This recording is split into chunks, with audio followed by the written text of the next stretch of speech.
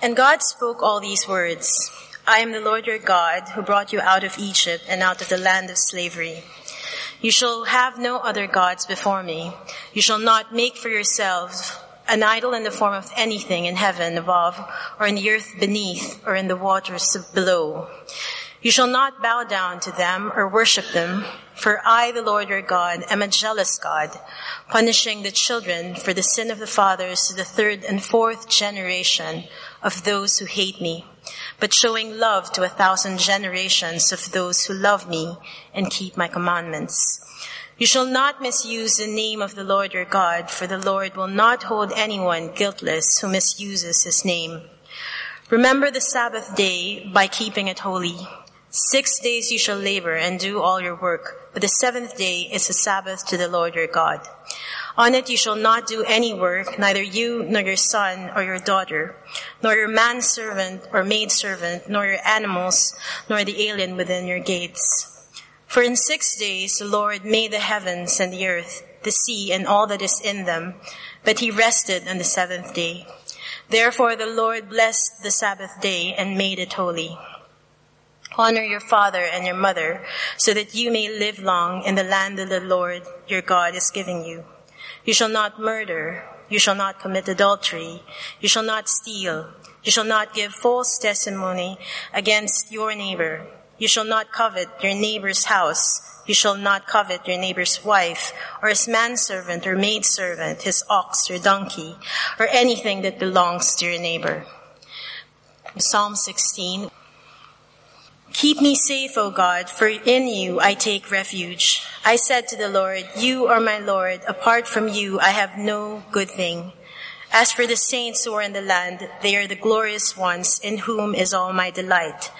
The sorrows of those will increase who run after other gods. I will not pour out their libations of blood or take up their names on my lips.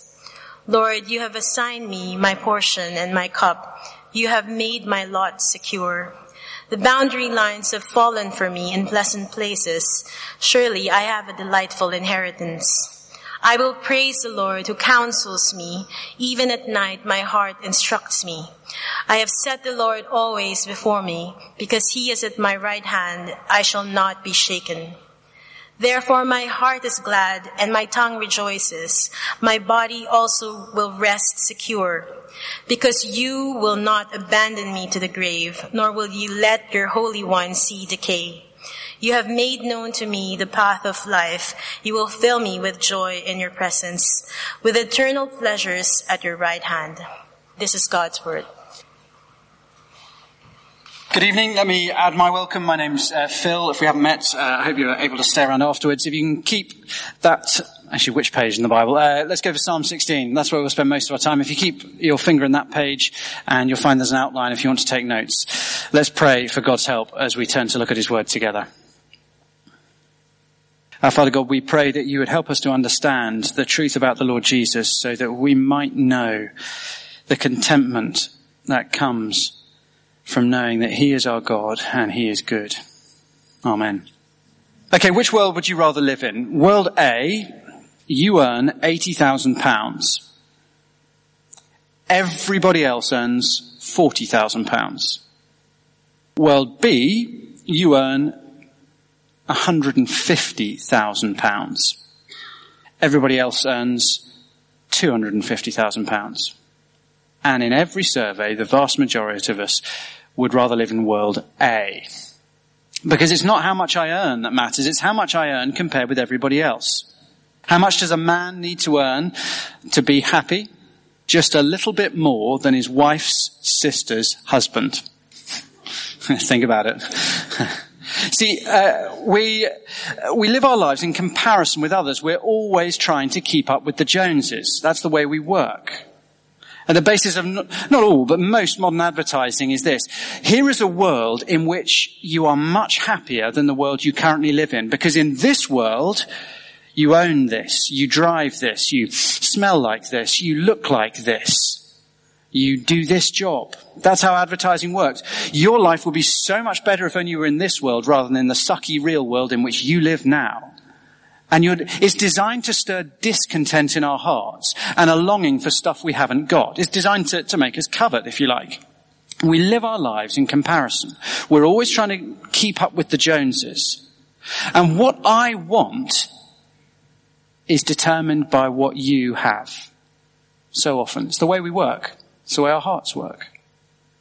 But the 10th commandment of God's 10 commandments says, you shall not covet your neighbour's house. You shall not covet your neighbour's wife or his manservant or maidservant, his ox or donkey or anything that belongs to your neighbour. Don't envy other people. Don't covet their possessions. Don't covet their salary, their jobs, their houses, their family. Don't covet the things other people have and you do not have. We're right at the end of the 10 Commandments. This is the final talk in Exodus. We've finished the 10 Commandments. Remember, not a ladder to climb up to God as if keep them well enough and God will be really impressed and he'll accept you. Rather, they're train tracks. Once God has saved you, they help you to live a full and a free life, to run fast and free in God's world.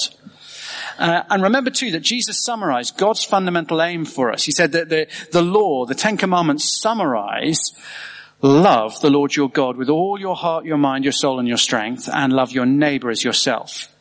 The 10 Commandments are 10 concrete directions to help us know how to love God and how to love one another. That's what's going on with these commandments.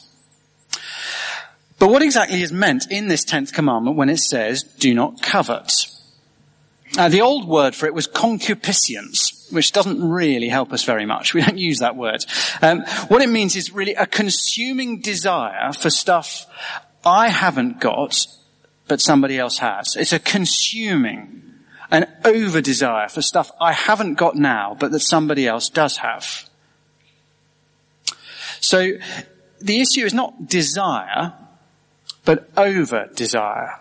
God designed us to have really strong desires and joys. He designed us to desire and to enjoy sunshine and wine and chocolate and pizza and skiing and sex and music. Probably not all at the same time, but he designed us to enjoy.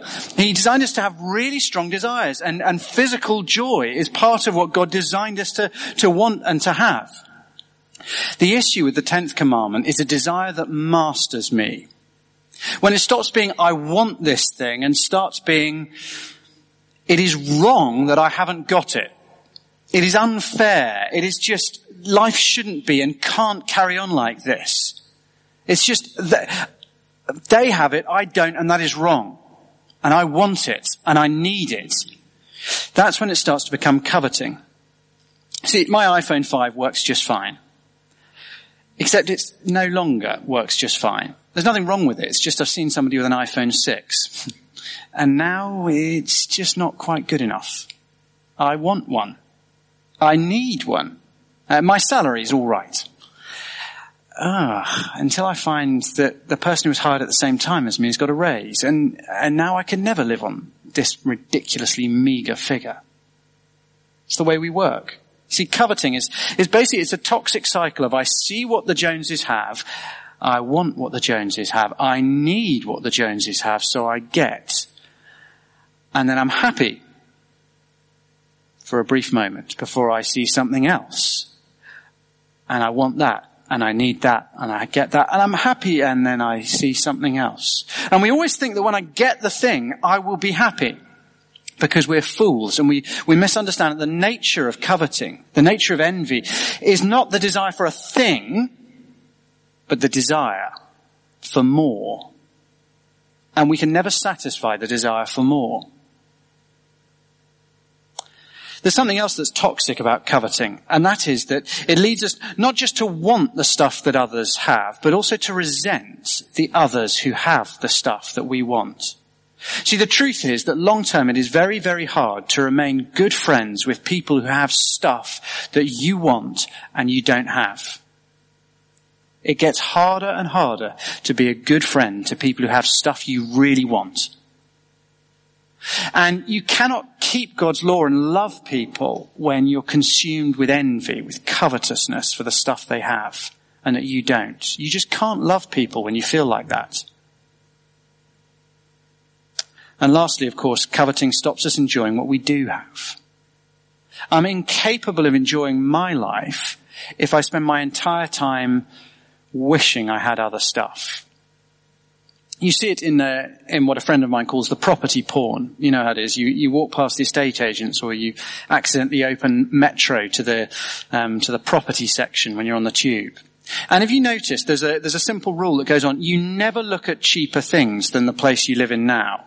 Smaller things, worse things. You always look at nicer, bigger, more expensive places. You never look at smaller places and think, I'm so grateful I live in where I do. I'm so grateful I don't live there. Instead, you look at bigger, nicer places and say, oh, I wish I lived there. It'd be so nice. Wouldn't it be lovely? Think of all the ministry I could do. All the people I could have round. How hospitable I could be. But you look at stuff you haven't got that's nicer and you feel bad. You stop yourself from enjoying what you have because you're so busy being consumed with the desire for the stuff you haven't got. You see, so often we fall into this silly trap of we think God's laws are limiting and suck the joy out of life. We think God's laws are a fence, a barrier, keeping me away from what is good and what is fun. But actually they're a barrier and a fence keeping me away from what is rotting and ugly and harmful and will damage me. God warns us about coveting because coveting is toxic. Coveting rots our hearts. Coveting turns us away from God and other people and in on ourselves. It poisons our relationships. It makes us resentful and miserable rather than joyful and generous. And it kills our love for God and our love for other people. So don't covet. Don't covet. Great. We've got that clear. Except, my favourite ever Far Side cartoon. It's not a blank screen, I promise you. Maybe it won't appear. Oh well. You know the one. The guy with the cymbals. Have you seen that one? This time I won't screw up. This time I won't screw up. This time I won't screw up. And the orchestra. And the strapline below, Roger screws up. It's one of the greatest cartoons ever made. And see, that's the problem. Don't covet. I won't covet. I mustn't covet. I mustn't covet. And then you walk out of church and log on to Facebook. And you see the holiday your friend has had, the house they've moved into, the happy family.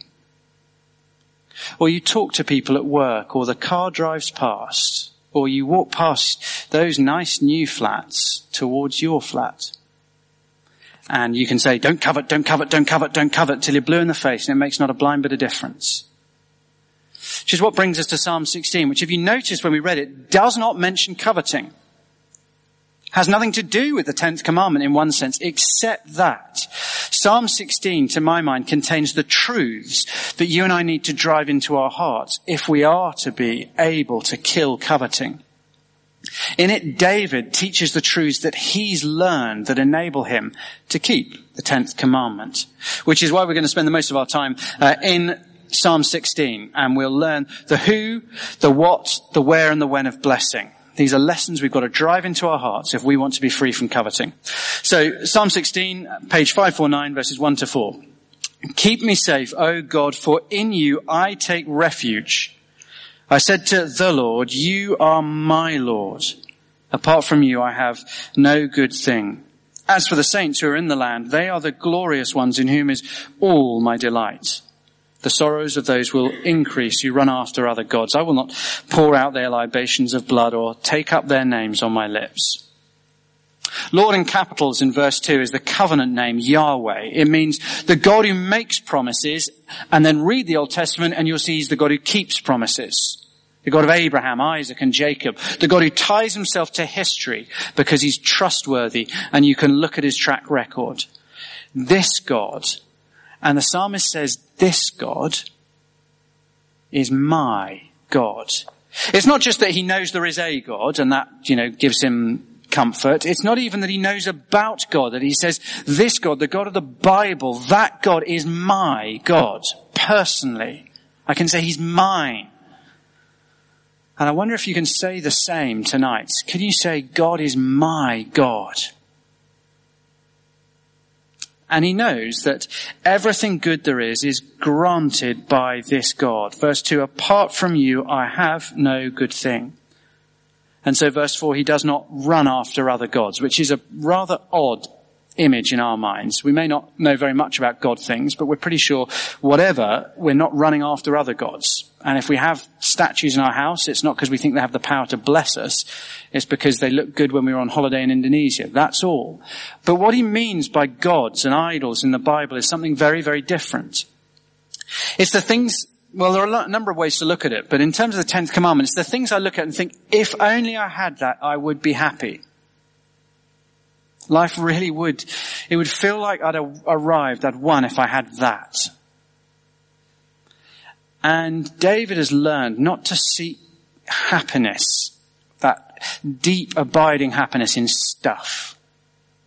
Instead, he looks to God and says, I know this God will give me everything I need. So I don't chase stuff thinking if I had that, if I was married to them, if I did this, No, he knows that actually true contentment is found in this God, not in the stuff he gives. And so he says in verse 4 that the sorrows of those will increase who run after other gods. Because he knows that actually only the true God can bring real happiness. Eventually we'll come unstuck. We'll be failed by, or we will fail the other things that we chase after. But David has found that this God, the God of the Bible, is his God. So that's the who of blessing. The God of the Bible is the one that he trusts in for everything. But there's more to freeing our hearts from envy than simply committing ourselves to the God of the Bible, saying, look, I look to this God, I look to the God of the Bible, I pray to him. We need to know more. Envy dies and contentment grows when we are confident that this God not only exists, but that he is generous and he is good, and that he will freely give me all that I really need. I'll only be content when I believe those things. And so, secondly, in verses 5 to 8, we see the what of blessing. Verse 5. Lord, you have assigned me my portion and my cup. You have made my lot secure. The boundary lines have fallen for me in pleasant places. Surely I have a delightful inheritance. I will praise the Lord who counsels me. Even at night, my heart instructs me. I have set the Lord always before me. Because he is at my right hand, I will not be shaken. The image here is life is a meal, God is serving, and he's very generous with his portions. Even Richard Criddle will get fat at this meal. That's what he's saying. He's saying God is generous. Everything I have comes from God. And he provides my portion and my cup. Verse 6, he changes the image, but it's the same thing really. He says, the boundary lines of my life have been drawn by God. In other words, God has decided in a most literal sense, he's decided how big I'd say how big your garden is, but this is London, how big your pot plant is, or he has determined how many square feet the flat you live in is. It also means he has determined how much money you earn. He's determined how big your family is. Everything God has determined. He has assigned you your portion and your cup. And he is at your right hand, verse 8. And when he is at your right hand, he is solid, and therefore nothing can shake you so much that you fall completely. God is there to strengthen you. God is solid ground on which to stand. In other words, he's not a sort of boutique market stall sort of God. You know, great if you've got marriage problems, but money problems, not really you have to talk to somebody else. No, he's a Tesco out of town superstore God. He deals with everything. Absolutely everything. Every need we have, this God provides for. He is the only God you need, and everything comes from him. You worried about money? Pray to this God. You just received a raise or an inheritance. Pray with thanks to this God, because ultimately it came from him. Do you long for a partner or children or house or new job? Pray to this God. All those things are in his hands, at his disposal. Do you enjoy those things? Well, thank this God. They came from him. Everything we want or need comes from him. But you'll only be content when you learn the other side of these verses. See, it's not enough to just know God gives me everything I have. You see, I need to learn that God has drawn the boundary lines for my life, which means that God isn't just good in the stuff that he has ruled inside my boundary lines. I need to learn that God is good also in the things that he's ruled outside of the boundary lines of my life right now. Do I believe that God is good when things I want are not within my life right now? That's the real challenge. Do I believe he's good when the boundary lines don't fall for me where I want them to fall? One of the few box sets I've watched more than once. Once you've been through all 5 of the box sets on Netflix, you sort of go back to the physical discs. And I've seen Band of Brothers a whole heap of times, and it is brilliant. If you haven't seen it, watch it.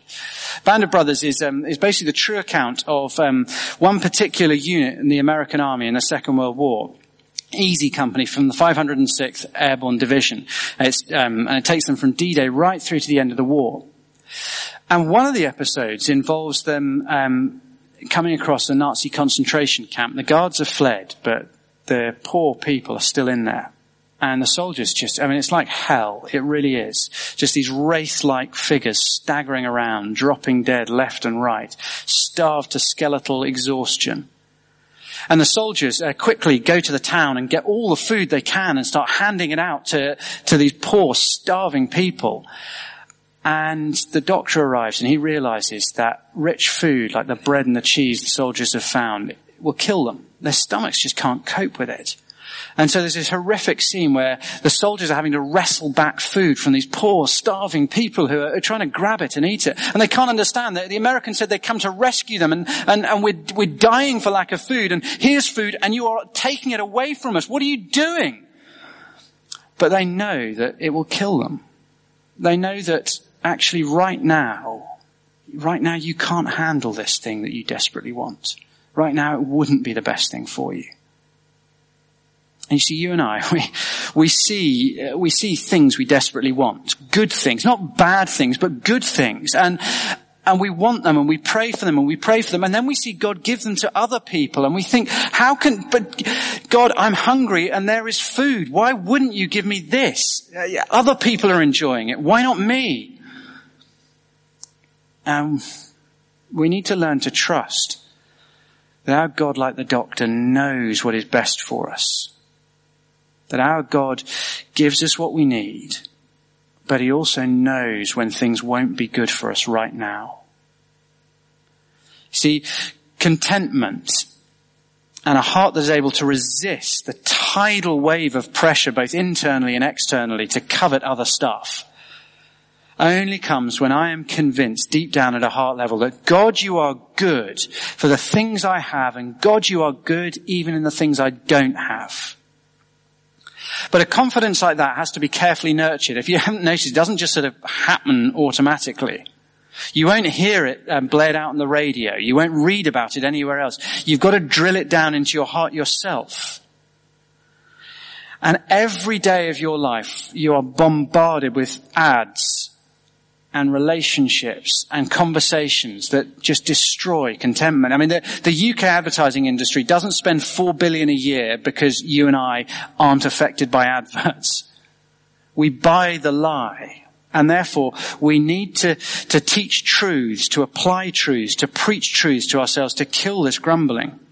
One of my favorite is one we looked at earlier on in the year from Romans 8. Romans 8 verse 32, Paul argues this. He, that is God, who did not spare his own son, but gave him up for us all, how will he not also, along with him, graciously give us all things? Can you think of any parent who would give up their own child, who would let their child die for your sake? God did. It's exactly what God did. And if God the Father was willing to give up his own son to save you, do you really think there is anything that you do really need that he wouldn't also give you?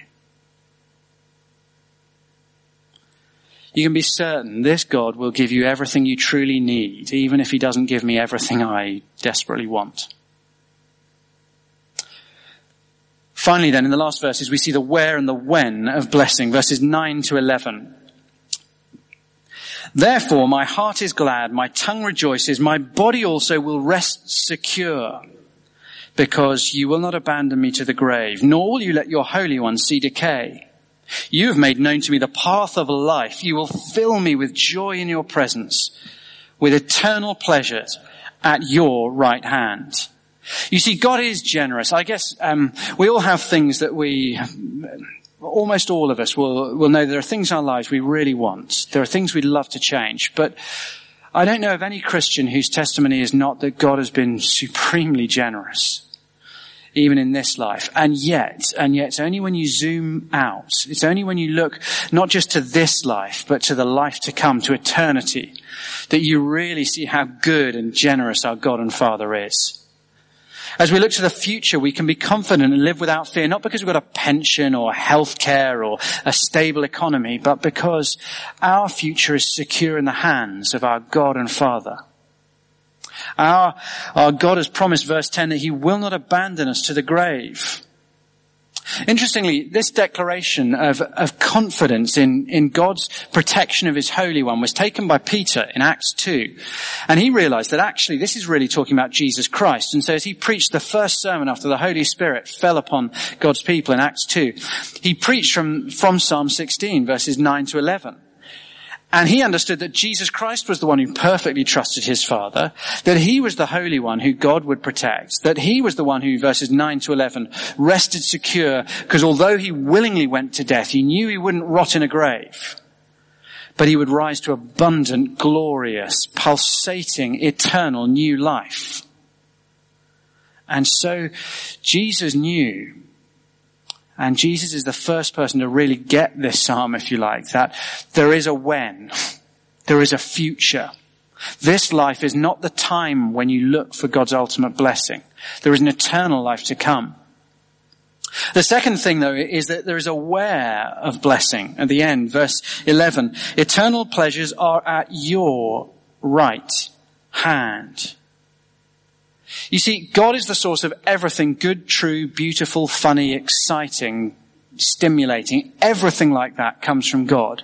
And therefore, you can honestly say, although it sounds a bit crass, where God is, that is where the party will be. Because God is the source of all joy. When Jesus wanted us to get this idea into our thick heads that he really is full of joy and eternal life will be worth it, he turned up at a wedding party and turned 600 litres of dishwater into 600 litres of Chateau Neuf de Pape. That's how Jesus tries to convince us. Look, it will be fun. It won't be like a sermon that never ends. It'll be an amazing party when you get to heaven. You will enjoy it enormously. Everything fun, tasty, true, rich, beautiful will be there. Because God will be there and he created those things at the start. And you see, I think that so often you and I, we disobey God because we do not believe verse 11. Eternal pleasures are at your right hand. We don't believe, firstly, that it'll be worth waiting for what God has in store. We think, if I don't have stuff now, I'll miss out. We don't believe that actually the pleasures of this life are thin and shadowy. Heaven will be to this life the smell of good food to the taste. It smells great when you smell a really good meal, but the taste is 1,000 times better. And the best experiences of this life are like the smell of great food. But in heaven, we will eat and drink the real thing. We will not miss out. Nothing we miss out will not be worth it in the age to come. And secondly, I think we don't believe that real pleasure is found at God's right hand. We think, I need to get it. God doesn't give what's best. And so instead of waiting for eternity and waiting for God to give with his right hand, we grab it now with my right hand. We click on the link. We take out the credit card for another splurge. We indulge in a bit of flirty banter with just someone who should be off limits. But why would I do that when all pleasure, eternal pleasure, are found at the right hand of God, my King? And one day you and I will realize that the greatest joy is not the amazing gifts that God gives, not the amazing pleasures of a remade world, but the one who remakes the world, the one who gives the gift. It's knowing Jesus Christ is the greatest thing of all. And the amazing part is that when you and I put our trust in Jesus, the things that are true of him in verses 9 to 11 become true for you and me too. I remember I was pretty disappointed when I realized this psalm was actually not all about me, it was all about Jesus. I was like, I quite like that psalm. It's a bit, how disappointing. It's about Jesus. I like things to be about me. Don't pretend you're not the same. But then I realized it's actually better that it's about Jesus. Because when we trust in Jesus, we are in him. We're included in him. The Rugby World Cup's coming up soon, which for some of us is very exciting. For others of us is, indulge me. England are going to win. When we win like we did before in 2003 in Australia, we won because one man called Johnny Wilkinson could kick a ball straight. And when he kicked, we all, the English, shouted, "We won!" I didn't do anything but cheer.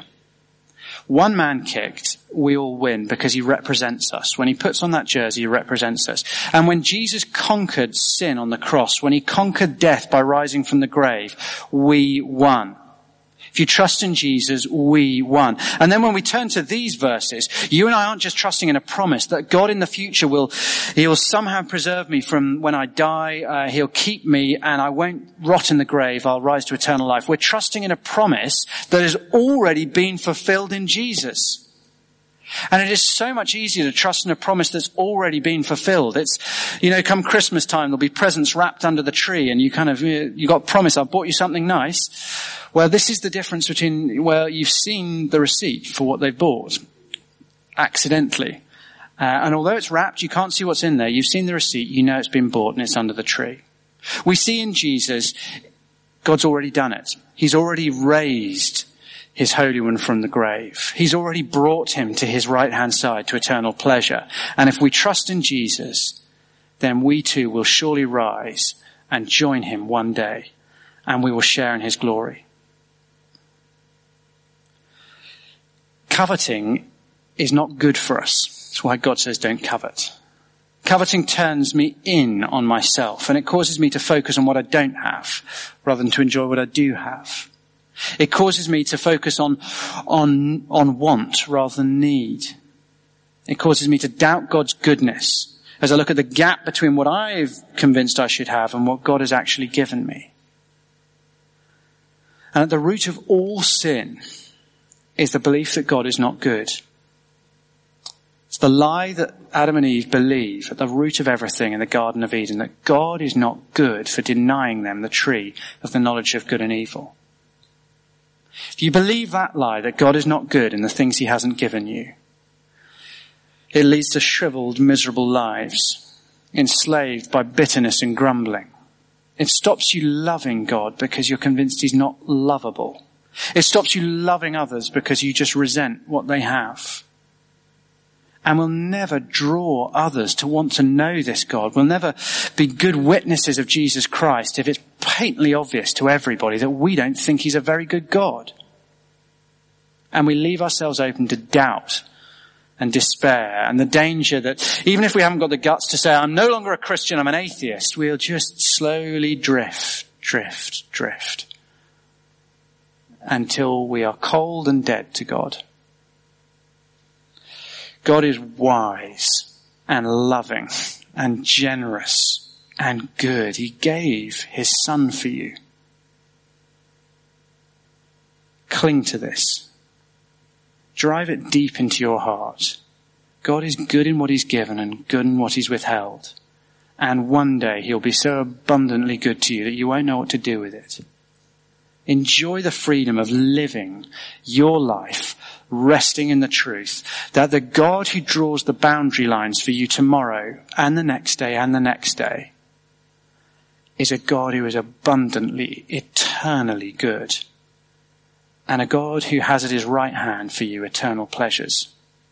Let's pray.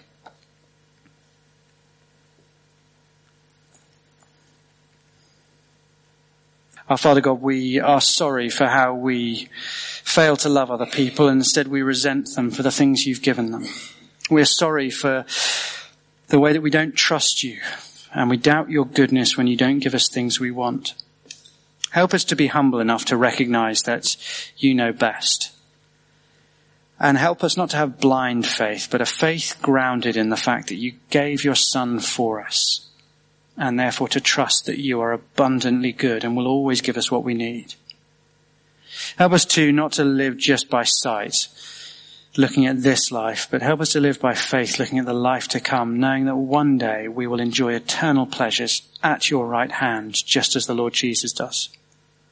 And so, Father, we pray we would be free from coveting, free to be generous and joyful and full of love for you and others, to your great glory. Amen.